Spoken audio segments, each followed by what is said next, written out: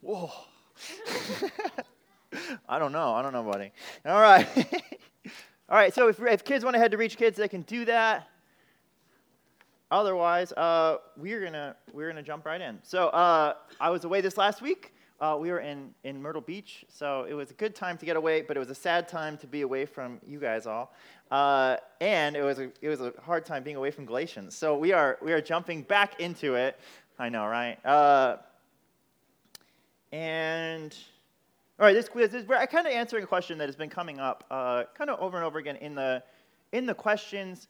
People have been coming to me after the service, asking about, okay, so if all of this is true, if this is what we believe about the law, if this is what we believe about really living by faith and by grace in the work of Jesus, then how do we then address sin in the lives of fellow believers? How do we address sin in the lives of fellow believers? And that's immediately where Paul goes. So it's kind of nice. We're kind of anticipating the questions that Paul then starts to answer, the kind of immediately pressing things. And before we can jump into that, we just want to remind you, all right, we are not saved by works, we are saved by grace. The work of Jesus applied to us. We don't put our faith in our obedience to the law, we put our faith in the obedience of Christ, how he has been obedient on the cross. We don't live the Christian life under the law, by the flesh, by our own works. We live by the Spirit, who connects us to Jesus and makes us delight in Jesus, in desiring more than anything else to love Jesus and to honor him and glorify him.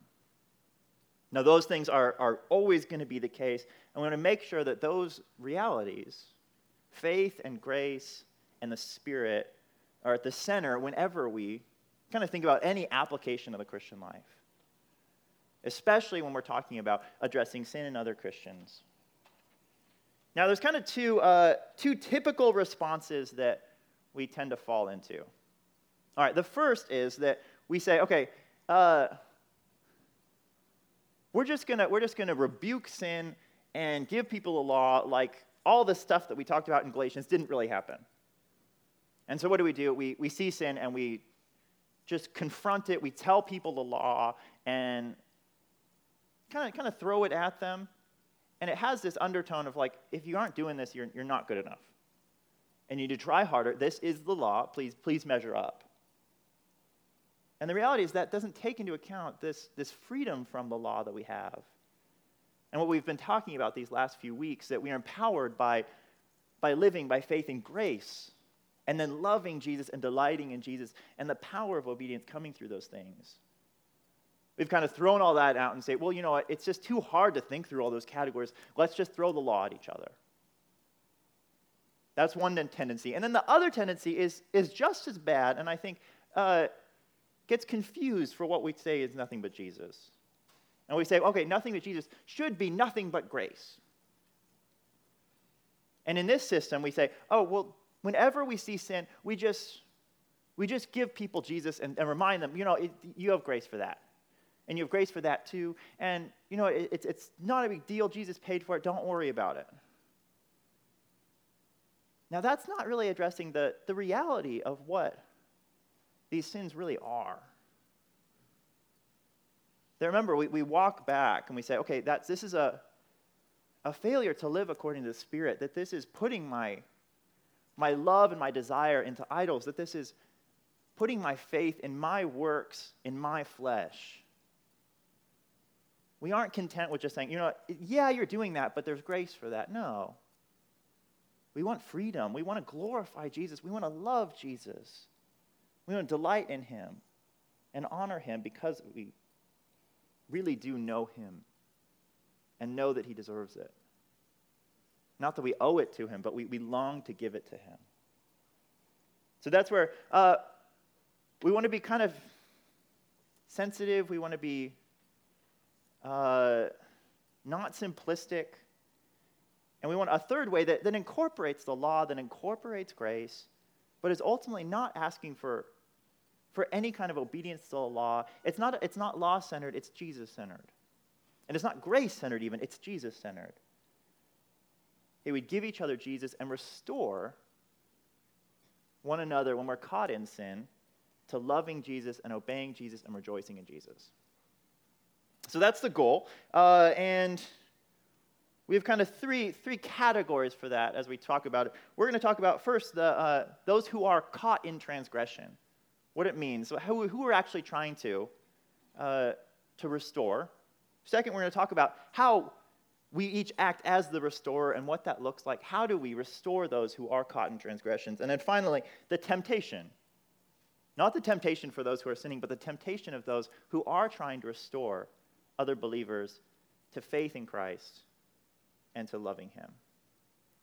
So with that in mind, let's turn to Galatians 6:1, excuse me. Galatians chapter 6, verse 1. We're just doing that verse. We're going to narrow in right here. Feels silly taking this long to turn to it, but here we go. Brothers, if anyone is caught in any transgression, you who are spiritual should restore him in a spirit of gentleness. Keep watch on yourself, lest you too be tempted. All right, we can handle reading that again. Brothers, if anyone is caught in any transgression, you who are spiritual should restore him in a spirit of gentleness. Keep watch on yourself, lest you too be tempted. Let's pray.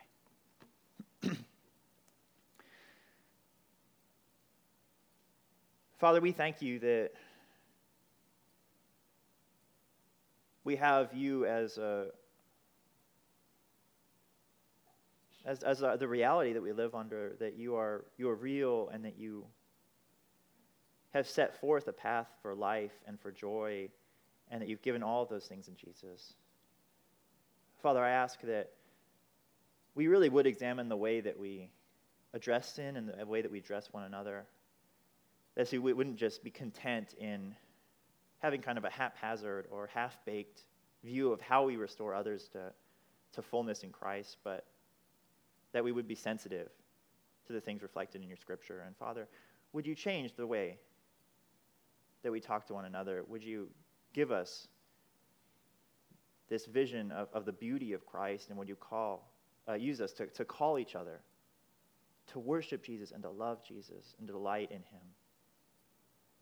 Father, would we do more than just give grace? Would we do more than just offer the law? Would we give Jesus to one another? Father, would you help us by your Spirit? Would you lead us by your Spirit to do just that? Teach us by your Spirit, we pray. In Jesus' name, amen.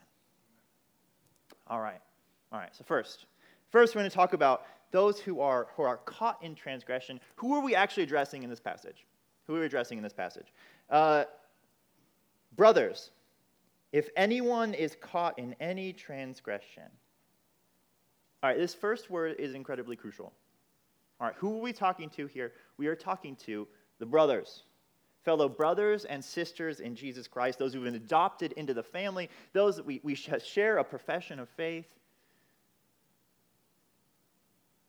This is not calling and talking about, first and foremost, it's not at all talking about the non-believer, those who are outside of the family, those who haven't professed any faith in Christ.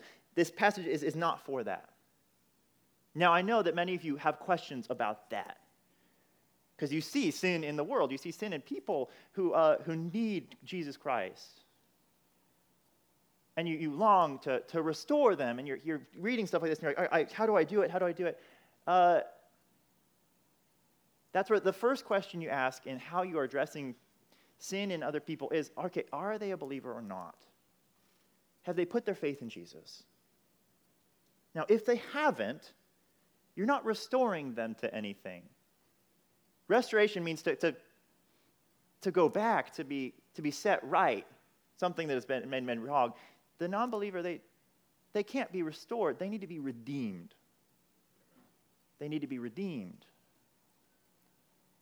And how do we redeem? We don't redeem by pointing out the sins or by even trying to help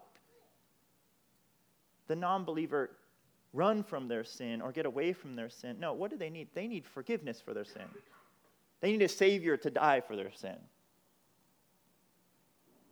And so when we address sin in non-believers, we give them Jesus. We give them the gospel. Maybe we have to give them the law so that they become convinced that they really cannot save themselves, that they'll never save themselves, that they'll never be good enough, no matter how hard they try. But I think we feel this pressure that maybe culturally we're supposed to give the law to the whole culture, that maybe that will give them a better life, create a better society, and maybe it will. But that's not ultimately our priority. Our desire for their lives, God's will for the lives of non-believers, is not that they might live a wiser life and have a more enjoyable life, maybe make less mistakes. No, his will for them is to repent and to put their faith in Jesus Christ. And so if you're asking this question a lot, like how do I stop the non-believer from sinning? They have no power to stop sinning. They have nothing to love more than sin. And so to hold out to them the law and say, hey, run towards this is a false hope. It's an ugly goal, because it's totally unattainable. And oftentimes we end up giving this kind of cheap view of the law. It says, well, yeah, just do this, and this, and you'll live a better life. When really, what does the law say? The law says that if we don't do everything for the glory of Jesus Christ, and out of thankfulness in our hearts for the salvation that he's given us, and delight in God more than anything else, then we haven't really done the law. We haven't pleased God. And so if you're going to give the law, give the full law. Show the non-believer how desperately they need Jesus. Redemption, not restoration. All right. So with that in mind, we are talking to the brothers. The brothers, fellow believers. And if any of them is caught in transgression. All right. So what does it mean that they're caught in transgression? Now, what this doesn't mean. This does not mean if you catch them in transgression. All right. That if you surprise them and I found out that you're secretly in transgression. That's not what this is talking about. All right. The Christian life and the Christian community is not about jumping behind walls and discovering sin and It's not that kind of caught in sin. All right. We don't need that. And honestly, if that's the only time that sin is getting addressed is when there's like secret hidden sin, all right, there's sin in all of us that's just like dripping out of our pores and spilling all over the floor and like just vomiting out of our mouths. There's sin all over the place. That's the reality of the Christian life. And this is not this special category of like those terrible sins, the dramatic sins. No, this is everyday sins that we see in each other all the time. They're addressing anyone caught in any transgression. All right, so then what is with the word caught here? I don't love the word caught. It works, but because it kind of has that double meaning, it gets confusing. Other words here, overcome by sin. To be outpaced by sin, to be outrun by sin. To be overwhelmed by sin. That's what we're talking about here. Then we're talking about someone who's been caught in any transgression. We have this picture of someone who's desperately trying to run from sin. That we're all trying to run from sin and run towards Jesus Christ, and sin is constantly pursuing us.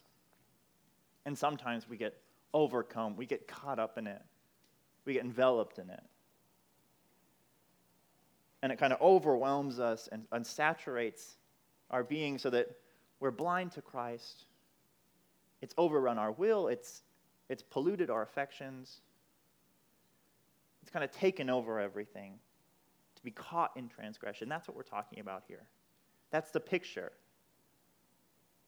That every time we sin, we're being caught. We're not forgetting. We're getting trapped and like overwhelmed by the sin. And with that, we want to make sure we understand, okay, what's really happening when that happens? When we get overcome by sin, all right, remember Remember we talked about those two charts. That sin convinces us that we need to try harder, that sin convinces us that we are alone and we in the flesh can earn our salvation, that we can earn our joy, our peace, our hope. And it's convinced us that idolatry is the way to do it, that if we love our idols, if we serve them well enough, then we'll have this great joy. We have the things that we finally want.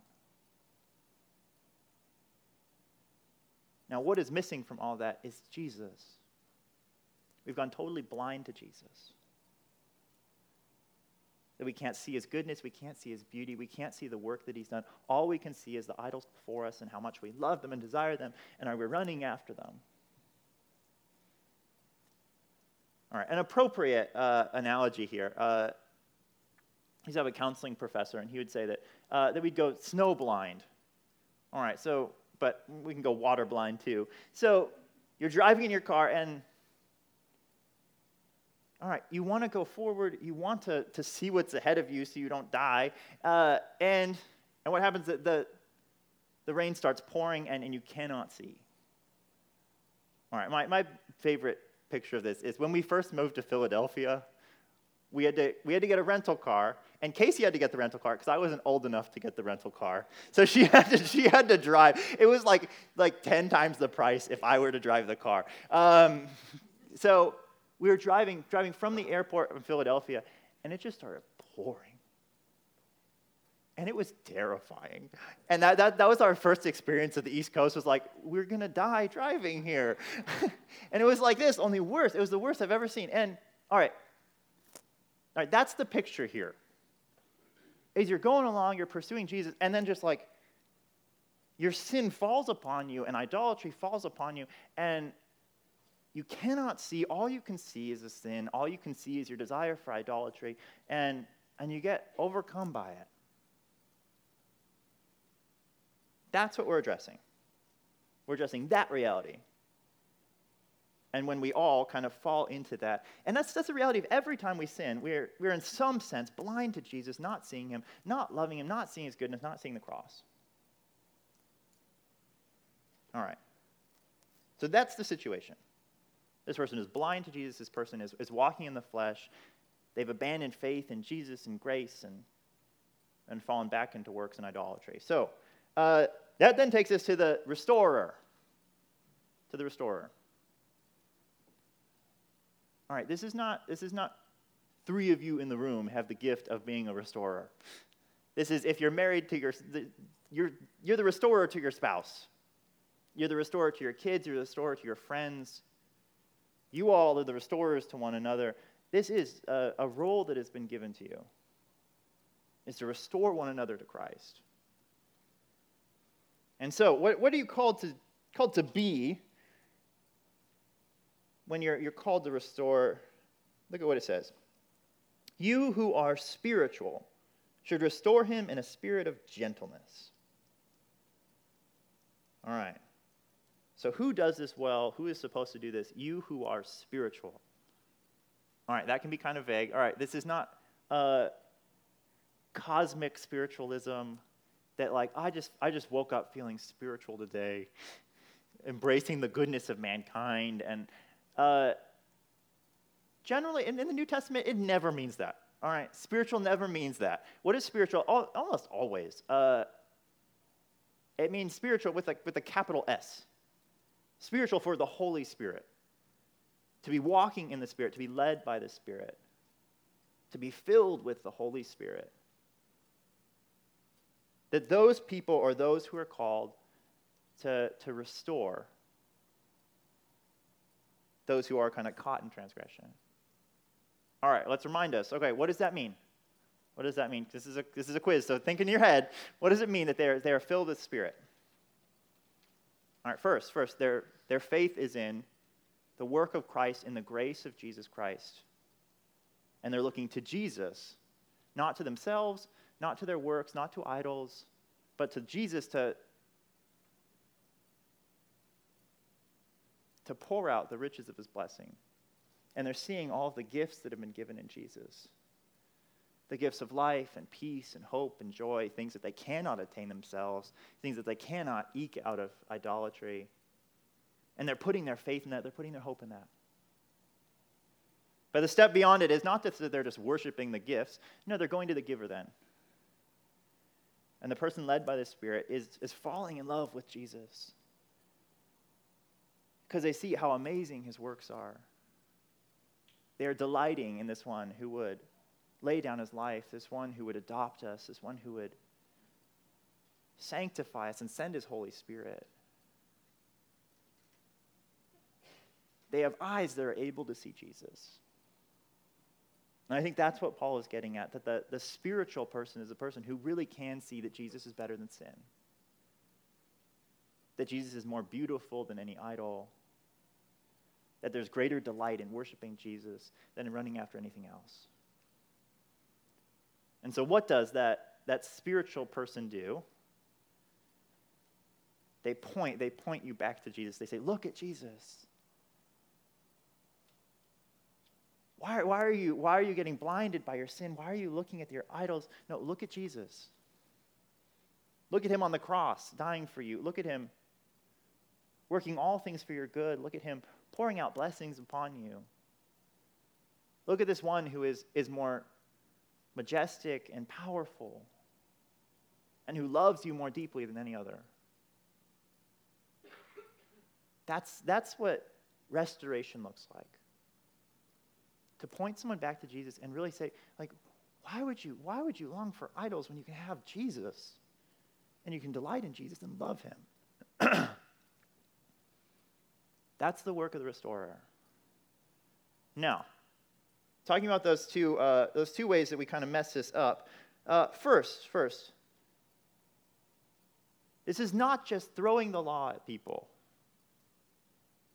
And first of all, that's just a silly attempt to restore people, because the problem is not generally that we don't understand that we're sinning.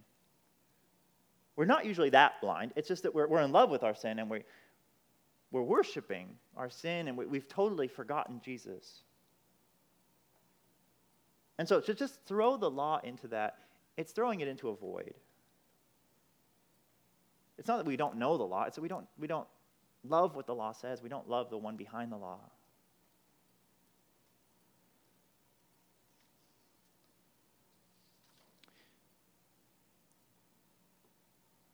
All right, so do you ever use the law in this process, though? Yes. Yes, there is a role for the law. There's a role for the law in showing people, like, what their sin really is, how nasty the idol they're attempting to love really is. In some sense, we can beat down the idol that we have fallen in love with, that this person has fallen in love with, and the law can help us do that. But the mere bare law can't get us to Jesus. It can't make us fall in love with Jesus. It isn't going to get us all the way. So yeah, there might be an undercurrent of law there that's reminding people, hey, this is not pleasing to Jesus. Jesus doesn't love this. But it can't make people fall in love with Jesus. Now, the other side of this. All right, this person who has put their faith in their works. We don't say, hey, they just need more grace. And I know that's the misunderstanding that most of us have about nothing but Jesus, that when we see sin, we just say, grace, grace, grace. All right. Let's say you were overcome by a mob of terrorists and captured by them. And what did we say? We said, you know what? You'll probably sin a lot while you're there, but you know what? There's plenty of grace for that. That's just not very helpful. All right, what do you need? You need to be rescued. You need to be pulled out of it. You need to be restored back. And the problem isn't first with grace. The problem is with faith. That you've moved your faith in Jesus Christ to faith in works. And to faith in sin and faith in idolatry.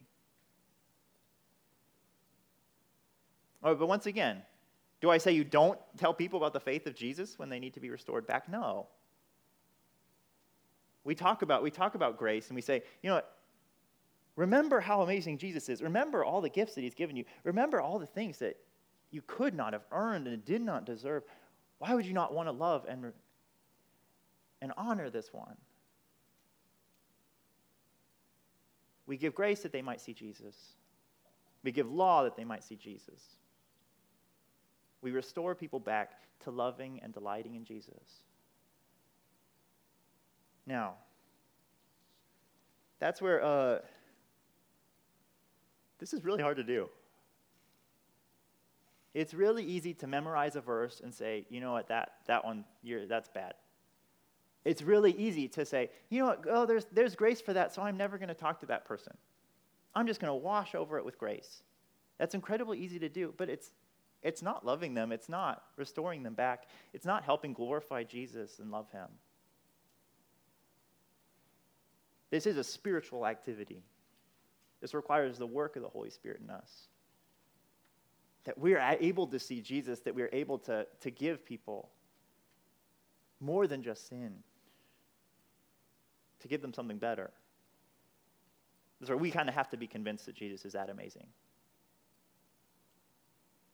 All right.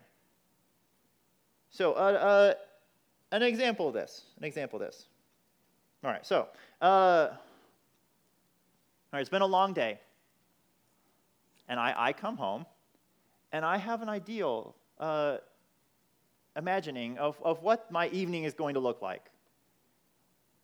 All right, it doesn't usually include like long emotional conversations, but it usually includes that.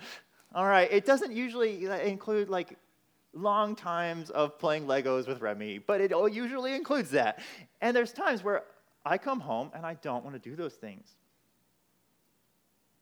And I get bitter and frustrated, and my heart is not in it, and I'm probably not the only one, but I'm okay if I am. All right. Now, what is that? All right, that's me putting my faith in my ability to earn rest, to earn comfort, and I fight for it.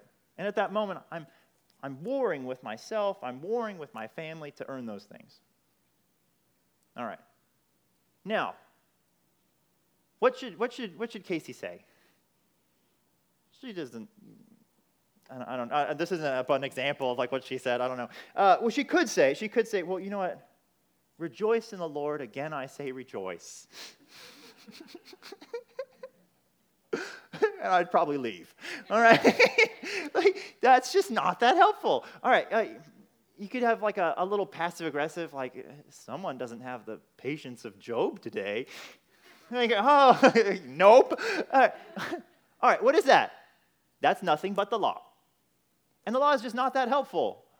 Like, okay, yeah, I think I want to be sinning at this moment. That's all I want. That's all I'm seeing. That's the problem. I don't need to know that it's sin. I need to know that it's not as beautiful as I think it is. All right. It could be nothing but grace. And that's where Casey could say, you know what? Oh, you've had a hard day. Like, no wonder you're being so awful right now. And you know, it's fine. It's fine. Just go sit down and like, I'll take care of everything. No, what is that? That's just saying like, you know what? Be content in your sin and we'll just deal with it. That, yeah, you're idolizing peace and your own comfort, but like, you know, it's fine. All right, that's not what I need. That's not what any of us need. We don't need to be placated in our sin. All right, what do we need to see? All right, so I wrote this myself. I'm not sure if okay, so what would I actually respond to? All right, loving your family and serving your family is an opportunity to love and serve Jesus. We see those parallels all over the place. That loving others and serving others is an opportunity to love Jesus. All right, so there's that underlying current, but then it's saying like, you know what? Isn't Jesus better than the rest that you're going to get on a Wednesday night? The one who died and gave you eternal rest. And the one who promises that actually you'll find greater rest in worshiping the Lord of the universe. That actually these things that you're obsessed about are not really the real beautiful things that Jesus is the beautiful one. And we're called to love him and enjoy him and delight in him. And he promises to fill our soul when we do that. And to give us our true purpose and our true calling. And you'll actually work through things and not just let them fester and neglect them. And you'll actually really love each other and point each other to Jesus.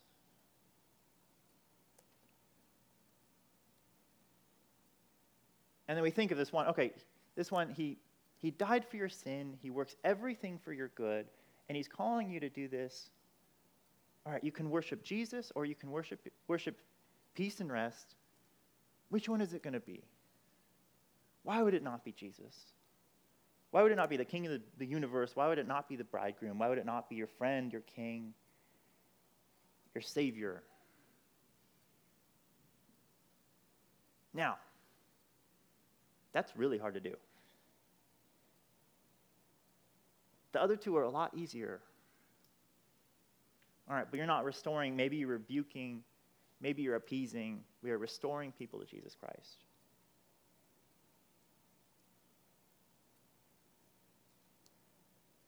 That's what we're talking about. That's what we're talking about. That we love Jesus more than sin and help people kind of wipe the blade so that we can see Jesus again. That the light opens up and we can see Jesus and see who he is. All right. Now, this last section, there's a warning that comes with this passage. There's a warning. And it's not a warning for the sinner. It's not a warning for those who would fall into sin, those who are caught in transgression. No, it's a warning for those who are trying to restore others. And what does Paul say? He says, keep watch on yourself, lest you too be tempted. All right, now there's this way that we often take this, and I think it's kind of silly, but we tend to do it. We tend to think, like, watch out for the sin that you're rebuking, because that sin might get you. And so we say, like, okay, if you're rebuking someone for drunkenness, then you might be more tempted to drink. Or, if you try to restore someone out of materialism, then suddenly materialism is going to try to attack you. All right, that tends to be how we think about this verse. Now, that comes from kind of just a lack of understanding of where sin actually comes from. All right, sin is not like the common cold coming from outside. And if you hang out with sinners, you might catch it. No, that's not how this works. Sin doesn't come from outside and get in. No, sin comes from inside and then comes out. And so what's the temptation here? The temptation here is not, I was around a sinner, and so I picked up some of their sin. No, it's that you were the restorer, and your temptation is to lift yourself up and to puff yourself up and to be self-exalting and self-aggrandizing and say, you know what, I was a restorer today. There's no way that I'm going to be caught in transgression tomorrow. And maybe I need to see Jesus a little less today. And that person over there, they need to see Jesus.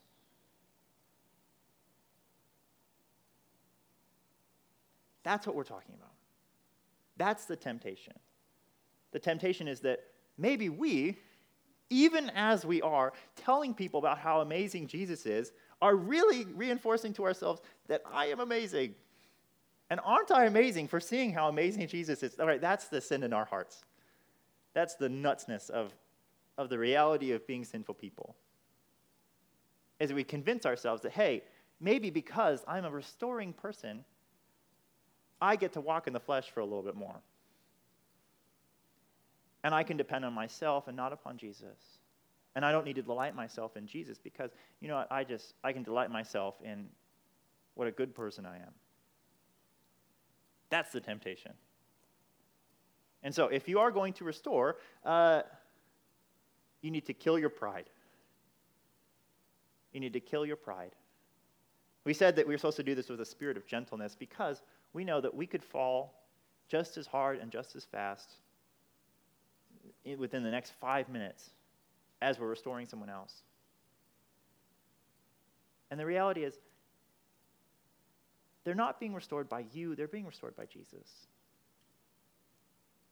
And it's not that you are so beautiful or you are so wise No, you're connecting people to the beautiful one, to the wise one, to the perfect one.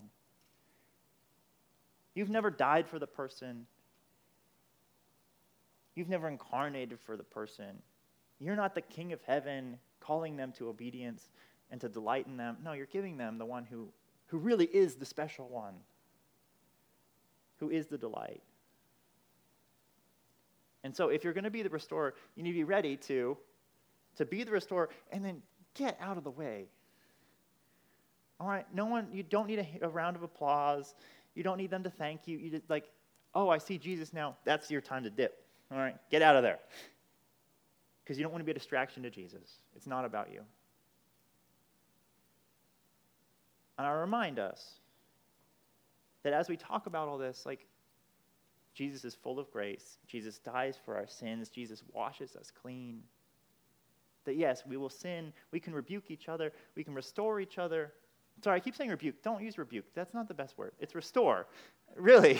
I keep saying that. It's so ingrained that restoring is such a more beautiful picture. We are restoring each other to Jesus. And it challenges us. We need to confess that maybe we're not the spiritual people that we think we are and that we want to be, and we need to see Jesus more beautiful and more delightful and more majestic than we really understand him to be. Otherwise, we might love the law more, or even join people in their sin and say, you know what, yeah, you do need that sin, and not be able to really give people Jesus. All right, one last rabbit trail. I didn't include this, but it's kind of important. Some of you might ask about 1 Corinthians, which doesn't feel like this. It's not a spirit of gentleness. It's not a spirit of restoration. It's like get the person out of the church.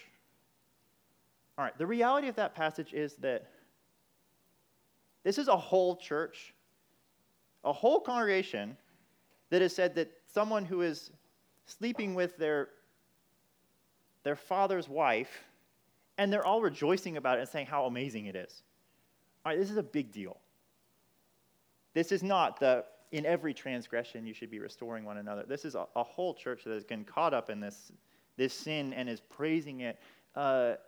It's corrupting the whole church. All right, that's a big deal.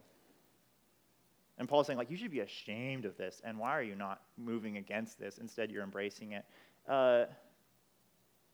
That's not the time to be gentle, and that's not what we're talking about here. That's a more congregational, real big church matter. I think this is more talking about the one-on-one relational, how do you interact with each other and deal with fellow sinners, which is all of us every second of the day. All right? Questions? Yep.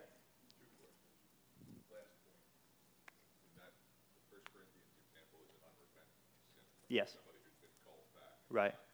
So we're not talking about that in Galatians. This is a person who's been caught in sin, and it's the first contact, kind of come on, recognize your sin and right. then come back from it. Right. And that's where I think, we're shaping it in the context of what does that first interaction look like? What are we really trying to do? And if someone is caught in transgression and recognizes it as transgression, then what do we do? Because if we are repentant, there's no more church discipline. You don't need to get kicked out of church, but you do need to be restored to Christ. Yeah. Second question. Second question.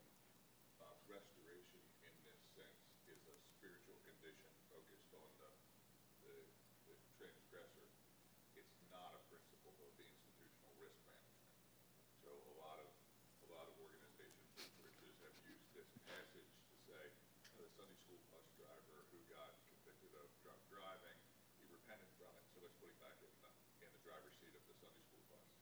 And that's not what this passage, there's practical realities to that, practical considerations to that this is not addressing. Yes, I would say that is fair. No, Tome. Yeah, so we still do criminal background checks on people who teach Sunday school. Right. There's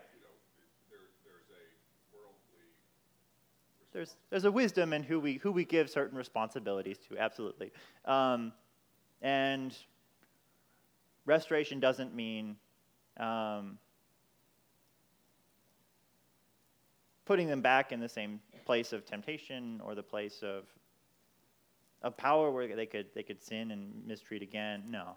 It means calling them to recognize the sin and come out of it. Right. Other questions? Yeah, Dan? In this word restoring people, when there are Christians who sin, who are overcome by their sin and feel horrible about them and live in guilt and shame, they're just stuck. Right. Then there are people who like run to grace too easily. It's not a big deal. So Right. It seems like that word restored can mean different things depending on how the person is reacting to it. Okay. Is that right? Right. So you're saying that for one person, restoration might need to really see the idolatry and the love there and to really feel the weight of it. And that might be a process of restoration. Some people might not need that to be restored because they really already feel that. Yeah, no, I think you're right, Dan. And I think that's where we are calling people to truly love Jesus and not to be flippant about sin and not to be flippant about abandoning faith in Christ for sin. That's where this is a really big deal. The thing keeping us from and uniting us to Jesus Christ is our faith. And so we aren't content to say, yeah, their faith is in sin, but, it's fine. No, we want to make sure each other's faith is in Jesus Christ and Jesus Christ alone. Otherwise, that's a devastating reality for the end. All right. Other questions? Shayna? Yep. Earlier you said something like, you gave an example of Yep. like you coming in and Kate said, your little one wanting to play and you're Right. like, your daughter is like, right? Okay. Or is it- Right. So am I hearing you say that it's like sinful to, take a reprieve, like rest for a little bit and then come to? Because I feel like, aren't you the best version of yourself or person if you've taken a little bit of a rest? Okay. I don't know if I heard you correctly. I get you. All right, that's where, these things are subtle, Shayna. That's good. Is rest evil? No, not at all. Not at all. We just went on vacation. I think it was good. Can rest become an idol that we then love? And I think that how you'll know the difference is the fruit of it. All right, is this rest first like given and not taken to the detriment of everyone else around you, that you've kind of stolen it away? And is it so that would be ruining it? And does your desire for rest, does it express itself in joy, or does it express itself in bitterness because we're not getting it, and anger because we're not getting it? An unwillingness to relate to the world until we've gotten it. But beyond that, I think we have to make sure, our hearts are so fickle that we can love so many things when we are really called to love Jesus Christ first. And he's our single delight. And so we might use our rest as a tool to help us delight in Jesus, or we might use it as a way to replace Jesus. And that's a hard line to know, and to be honest with our hearts and know which is really happening. Yeah. Deb. What if the brother who's in sin is against you?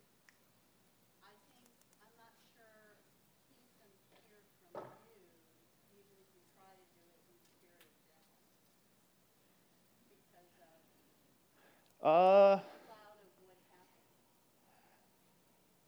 So you're saying, what if the person you're trying to restore has sinned against you personally? It's actually your responsibility more than anyone else to restore, according to Matthew 18. Then you bring help. Yeah.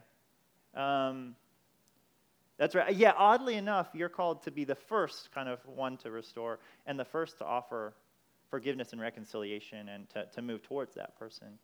to help them see their sin and then move towards Jesus. Yeah, that's a hard line, but that is generally how it goes. Oh, Catherine, what do you want to say about that?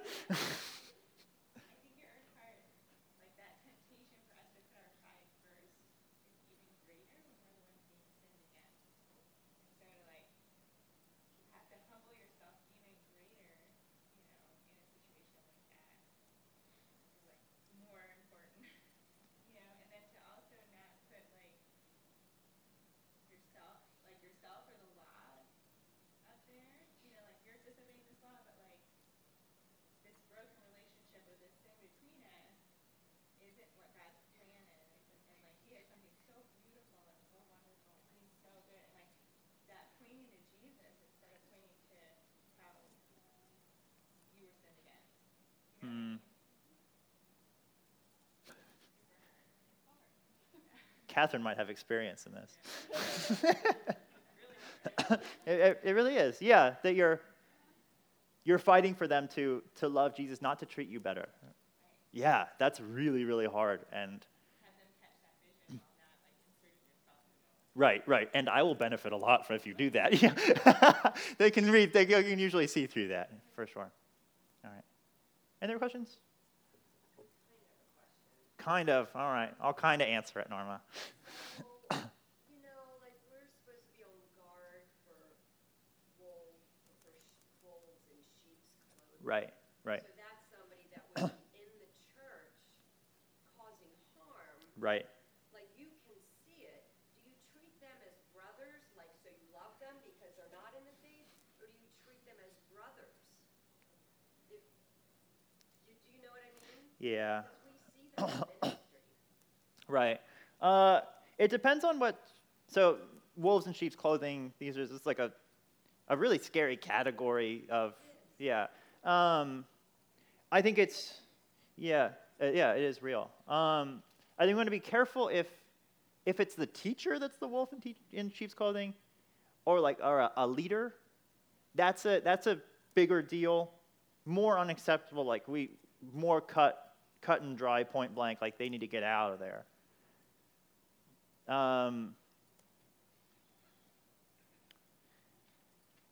It's a harder line if it's a regular kind of person who just is sinful and kind of destructive.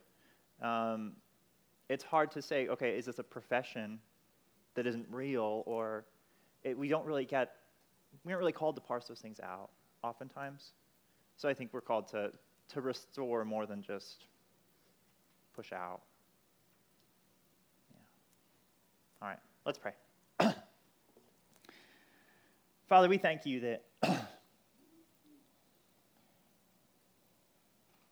that you don't just leave us in our sin, you don't just give us the law, but you instead give us Jesus and give us this beautiful vision of who he is and how much we long to delight in him and to honor him and glorify him. Father, I ask that we would not be passive and content when we see sin, but we would not be judgmental or harsh or Bible-thumping. Father, would you instead give us an ability to cast a vision of the beauty of Jesus? And would you help us to restore one another to faith in the one who has an abundance of grace and to the one who deserves all worship and obedience and faithfulness, not because we have to, because we get to. Father, would you change the way that we address sin? Would you fill us with your Spirit? Would we be spiritual people who are able to do this by your power, we pray. In Jesus Christ's name.